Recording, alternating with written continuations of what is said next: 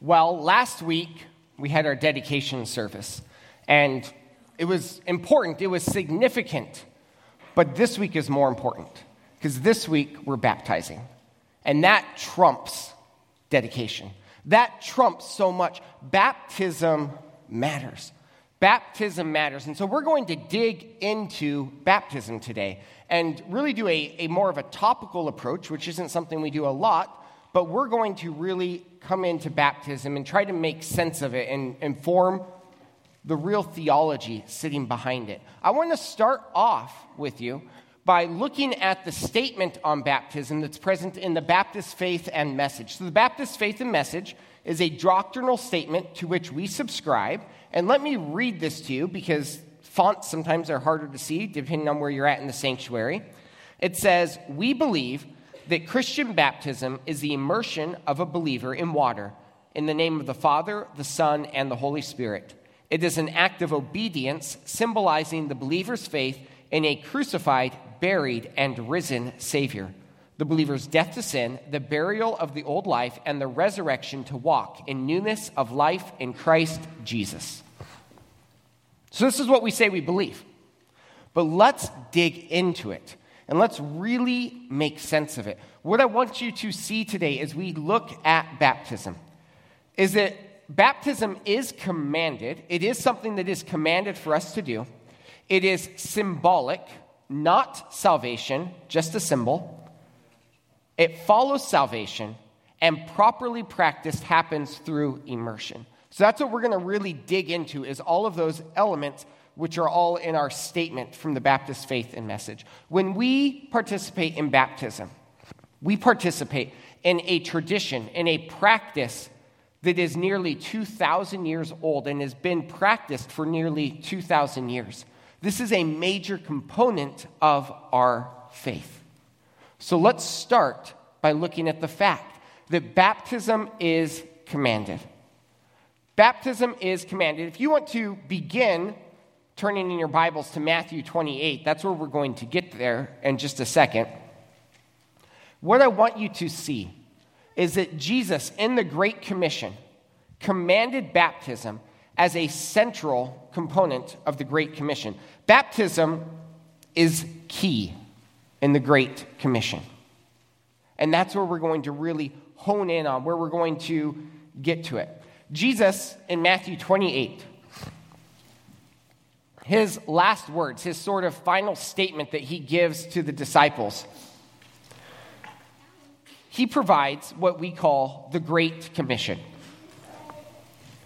Read with me what it says. Matthew 28 in verse 19 is where we will focus. Jesus says, "Therefore, go and make disciples of all nations, baptizing them in the name of the Father and of the Son and of the Holy Spirit, and teaching them to obey everything I have commanded you. And surely I am with you always to the very end of the age." Jesus commanded baptism. He gave that as a fundamental aspect. Actually, what he commands is go make disciples of all nations. So that's the command itself. In the text, that's the imperative. The thing that we are told to do is make disciples. And then what follows is Jesus says how disciples are made. So he starts by this command, go make disciples, and then he explains how disciples are made. There are two keys to discipleship in the text. The first key is baptism. The second key is teaching. We talk about discipleship. We have put a real focus on discipleship as a church, and there are lots of churches that are putting a focus on discipleship. Here's the thing I'm going to tell you. If you're not baptizing people and you're not teaching people, you're not a discipleship church. Plain and simple. Without baptism and without teaching the Bible, that's not discipleship. That's called social club. We're not going to do that here. We are a discipleship church. We baptize people. We teach people to follow Jesus. In fact, that's really the second subpoint here. Baptism is part of following Jesus. It's a fundamental part of following Jesus. You see, back in Matthew chapter 3, and we'll read that in just a second, but you can start turning there if you'd like.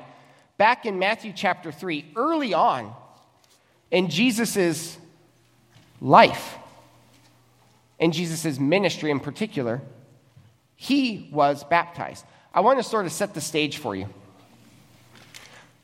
At the time when Jesus was born and when he grew up, and he was probably baptized when he was 30, at the time when all of this was occurring, the Jewish religious system had a lot of rules. And they sort of had this understanding. They said, if you are born a Jew, so you have the right genetic heritage, and you follow the rules, you'll be right with God. And that was really the religion of the time. If you're born a Jew and you follow all of these rules. And when I say they had lots of rules, they had lots of rules. They had rules about how far you could walk on a Saturday. They had rules about how much you were allowed to carry on a Saturday. Somehow, if you follow all these rules, you will be in a better position with God. Well, John the Baptist entered the scene, and we read about this in Matthew chapter 3, and John sort of turns everything on its head. He says, repent. What do you mean? I've been following all these rules. You know, I only walk so far on the Sabbath. I only carry so much. And John says, no, repent. Repent. And then John gives a symbol of repentance. The symbol that John gives is baptism. Baptism. Identify with your repentance. Identify with your God. It's not about your genetic heritage. It's not about following a bunch of rules. It is identifying with God. So we get to Matthew 3, verses 13 through 17. And I want to read this with you. Then Jesus came from Galilee to the Jordan to be baptized by John. But John tried to deter him, saying, I need to be baptized by you, and do you come to me? Jesus replied, let it be so now. It is proper for us to do this to fulfill all righteousness. Then John consented. As soon as Jesus was baptized, he went up out of the water. At that moment, heaven was opened, and he saw the Spirit of God descending like a dove and alighting on him. So, understand the circumstances. Jesus comes on the scene. John is baptizing people. And Jesus says, baptize me. John looks at Jesus and says, whoa, you're already righteous. You don't have sin in your life. You should be baptizing me. And what does Jesus respond? He says, calm down. Let it be so for now. It's proper for us to do this to fulfill all righteousness. What Jesus is saying is this is a good act to do even for somebody who is righteous. It fulfills it. Jesus is saying, I want to identify with the work of God. Jesus was baptized not because he needed forgiven for sins, he hadn't sinned at all, but rather as an act of identification with God's righteousness. Jesus publicly identified with God. Baptism is part of following Jesus because it is a public identification with God. I also want to remind you that the normal behavior of someone who chooses to follow Christ is baptism. The normal practice for someone who chooses to follow Christ is baptism. I've got lots of scripture up there. We're not going to read it all. We are going to go to Acts chapter 2 here in a minute. In Acts 2, people decide to follow Jesus, they get baptized. In Acts 22, people decide to follow Jesus, they get baptized. In Acts 19, people decide to follow Jesus, they get baptized. I could have put a lot more scripture up there too. But there is a normal pattern of behavior. When you decide to follow Jesus, you choose to be baptized. Throughout the book of Acts, we see this is God's pattern. So let's go to Acts 2, verse 38, just so you can see how this plays out in the book of Acts.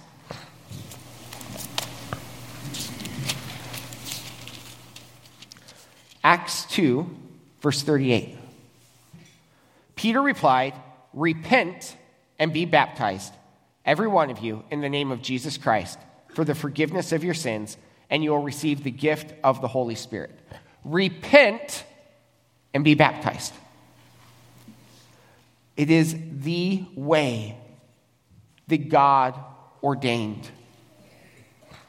I didn't go through all of the other passages, but I do want to point out to you that even in Acts 19, there was a group of people who had been baptized before knowing Jesus.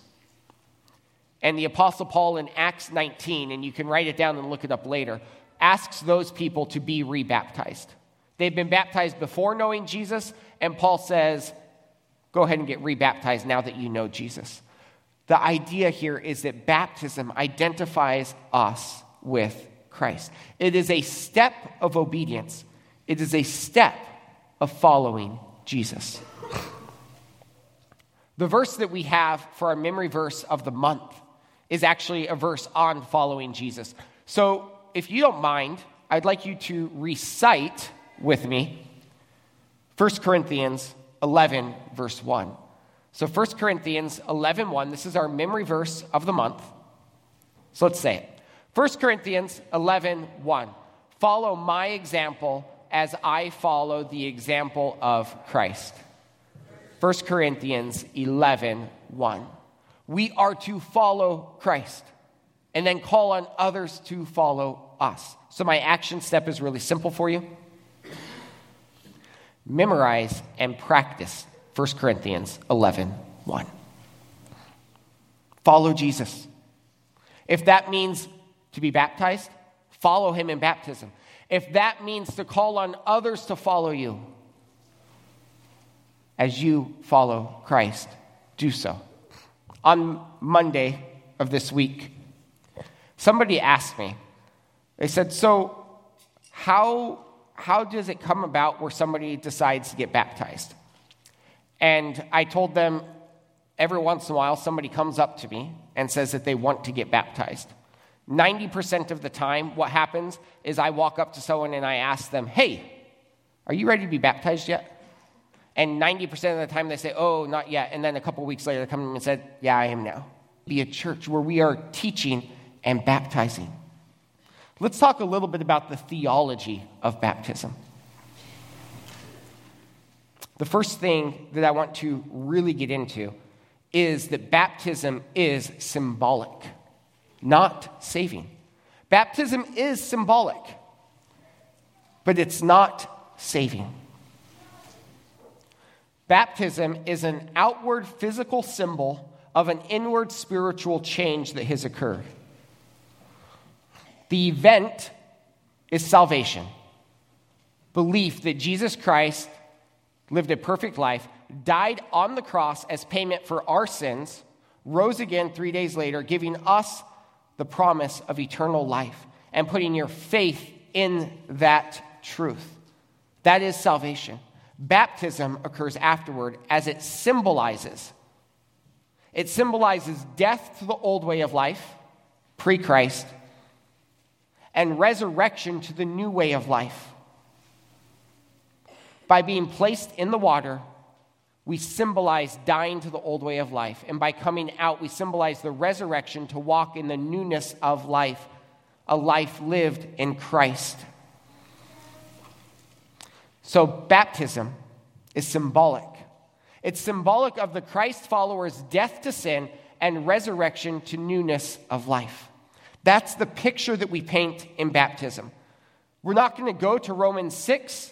We're going to end up going to Colossians 2. But I want to talk just momentarily about Romans chapter 6, because I've got that as a verse to support my argument here. Romans 6 paints a beautiful picture of what life should look like after salvation. That life lived after salvation is lived under the protection of grace. What does that mean? Does somebody who's accepted Christ as their Savior never sin again? No. Saved people sin. We should make that a license plate or something. A bumper sticker. Saved people sin. It's true. But we live under the protection of grace. God's wrath is not poured out on those sins because of grace. Romans 6 paints this picture. We strive to be more and more like Christ. And then in Romans 6:4, it reminds us. It says, therefore we were buried with him through baptism into death, in order that Jesus Christ was raised from the dead through glory of the Father, so that we too may live a new life. Saved people sin, but they strive to live like Christ. And that's the picture of baptism. Turn in your Bibles to Colossians 2:12.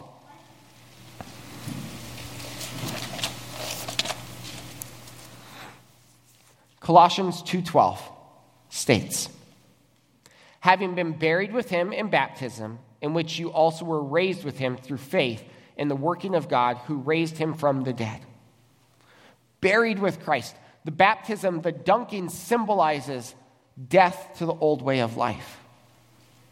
It's symbolic. So let me ask the question. I've said it's symbolic. I've given you some verses. Is it merely symbolic? Or does it in some way save a person?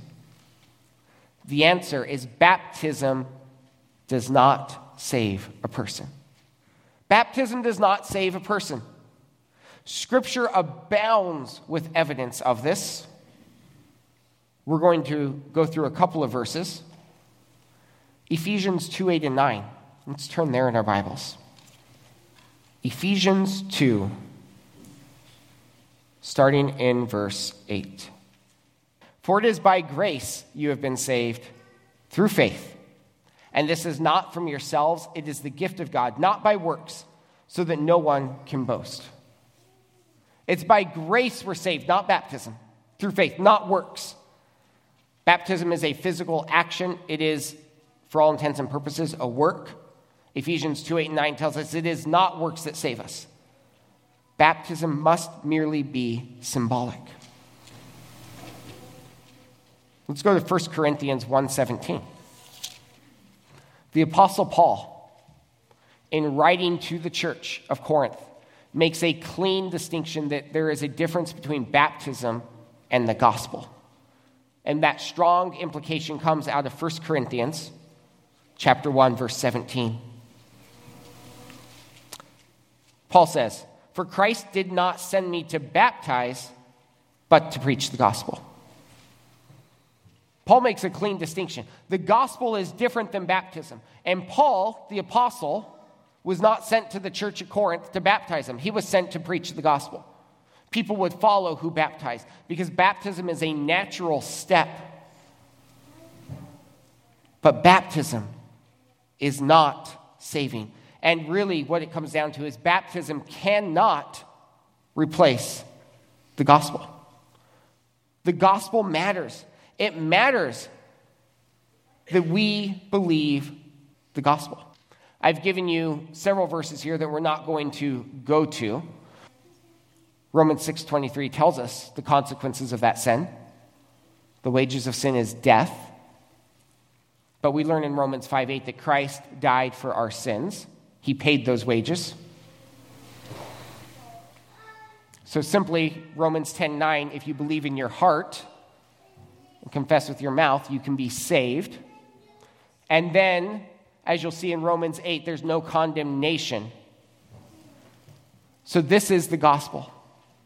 As really given in Romans, all have sinned, fall short of the glory of God. The wages of sin is death. Christ died and paid those wages. So if you believe in your heart and confess with your mouth, you can be saved. And as a result, there is no condemnation for those who make that decision. That's the gospel. Baptism does not replace the gospel. So really, this brings us to our next main point, which is that baptism follows salvation. Baptism is the natural act that follows salvation. I've got two key arguments for this. The first is I'm going to give you a historical argument from the book of Acts.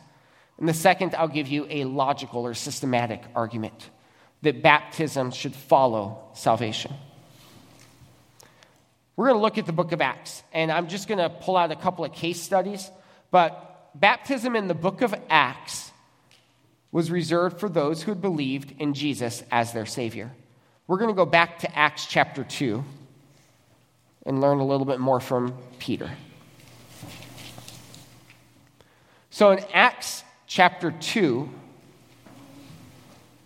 Peter calls on the people to believe and be baptized. It was for people who had already believed. It was an act that symbolized their belief.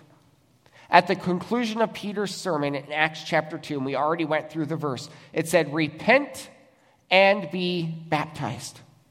Step 1, repent. Step 2, be baptized. In verse 41, if you continue on in that passage, which we're not going to go into all of those details, but in verse 41 it says, those who accepted were baptized. The consistent message in the book of Acts is that baptism follows salvation. Well, you might ask, what about infants? I've heard from somebody that babies were baptized too. Okay, I'm going to say no. That's a misreading, and I'm going to go ahead and let's do it.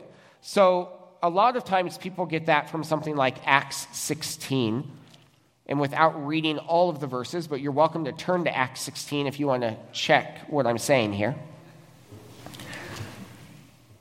Acts 16, 33 through 34. We'll go through that short part of the verses.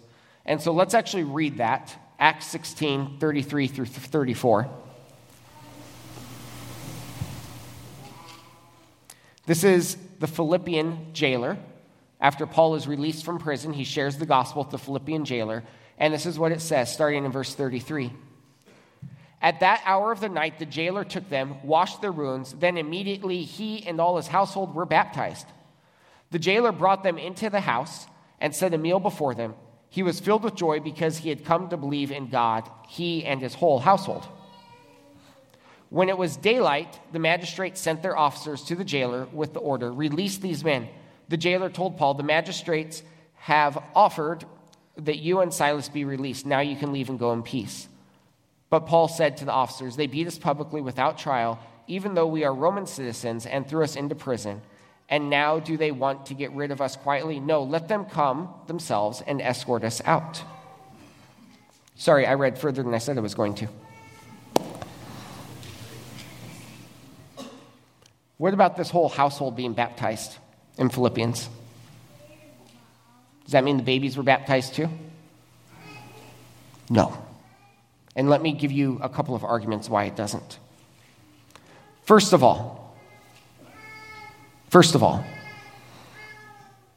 later it says the whole household believed. So we also must have had babies believing. If we're going to have babies being baptized there, we also have to have babies believing. That seems a little bit far-fetched, just in the text there. But if we look even wider at the Greek word there for household, the Greek word there for household is a generic word for everybody who's really involved. It's really just like a global catch-all phrase. It doesn't necessarily mean every single individual. It means everyone to whom it's relevant. And you might say, how are you going to prove that to me? That seems far-fetched. So I went and did some digging and looked at other letters that had been written by people. So Ignatius of Antioch is a pretty prolific writer about AD 100, and he wrote in Greek. And so if you look at Ignatius of Antioch's letters, he writes, and this is my translation, I greet the household, same word for household, of my brothers with their wives and children. When Ignatius of Antioch uses the word household, he actually only meant the men in the house, adult men, because he adds to that wives and children as separate. The word household does not mean babies automatically. We can't accept that as just meaning every single person. It rather is a generic term. So this argument that people make that since whole households were baptized, babies must have been baptized, is based on a false assumption. Household may not include everybody in the house. In fact, baptizing babies isn't written about. Nobody writes about baptizing babies until the year AD 200. So, by the year AD 200. And it comes up in Tertullian's writing. Tertullian is a theologian. And Tertullian writes that we shouldn't be baptizing babies. So, it apparently came up in the church, and Tertullian writes it's not a really good idea to be baptizing babies. We should be baptizing those who have accepted Jesus as their Savior. That's plain and simple. Let me give you one final argument why I think that's the case. Between AD 50 and AD 70, there was a set of church policies and procedures written. I'm serious. It's called Didache. And we actually have a copy of Didache, the church policies and procedures between AD 50 and AD 70. And the really cool thing about Didache is it actually talks about how we should do baptism. Now, this isn't scripture, so we don't have to follow it. It's not authoritative. But it tells us what the early church was doing. And in their policies and procedures, the early church had a policy that you needed to fast for 3 days before we would baptize you. Okay? I don't think, Jacob, you skipped breakfast. He did not. We don't have to follow Didache, but we can use it to gain insight. I don't know about you, but I would not want to be baptizing a baby that had not eaten for 3 days.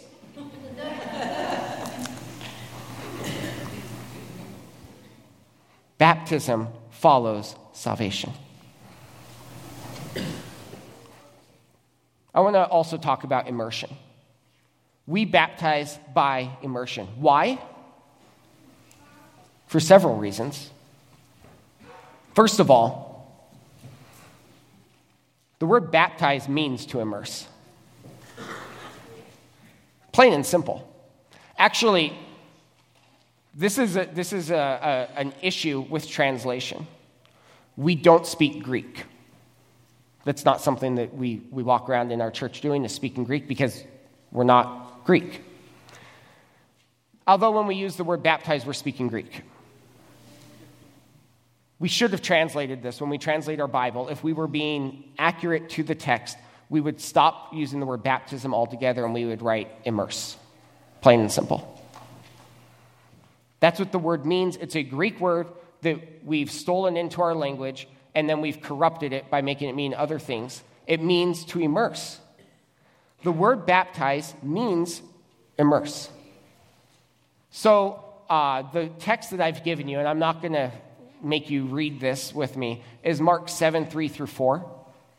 And if you look in your Bible, you might think, does he have a typo? Why in the world are we talking about Mark 7? It actually is talking about washing your hands. Okay? And it's cool because there are two different words for washing that are used in this passage. One word is nipto, which means to sort of done. And the other word is baptizo, which means to really clean up. Both words are used here. The word baptize means to immerse. It's the idea of really cleaning up, not just a light sprinkling with water that some people do when they're in a rush coming out of the bathroom. No, it's the scrubbing and the washing dishes type action. That's the idea of baptism. The consistent practice of Scripture was also for baptism to be by immersion. That was the consistent practice in Scripture. Several passages bring this up. Matthew 3:16, John 3:23, Acts 8:36 through 39. Talks about there being lots of water. Talks about Jesus coming up out of the water. Talks about going down into the water. When Philip baptizes the Ethiopian eunuch, they both go down into the water and come back out of the water. baptism means to immerse. The practice that the early church did was immersion.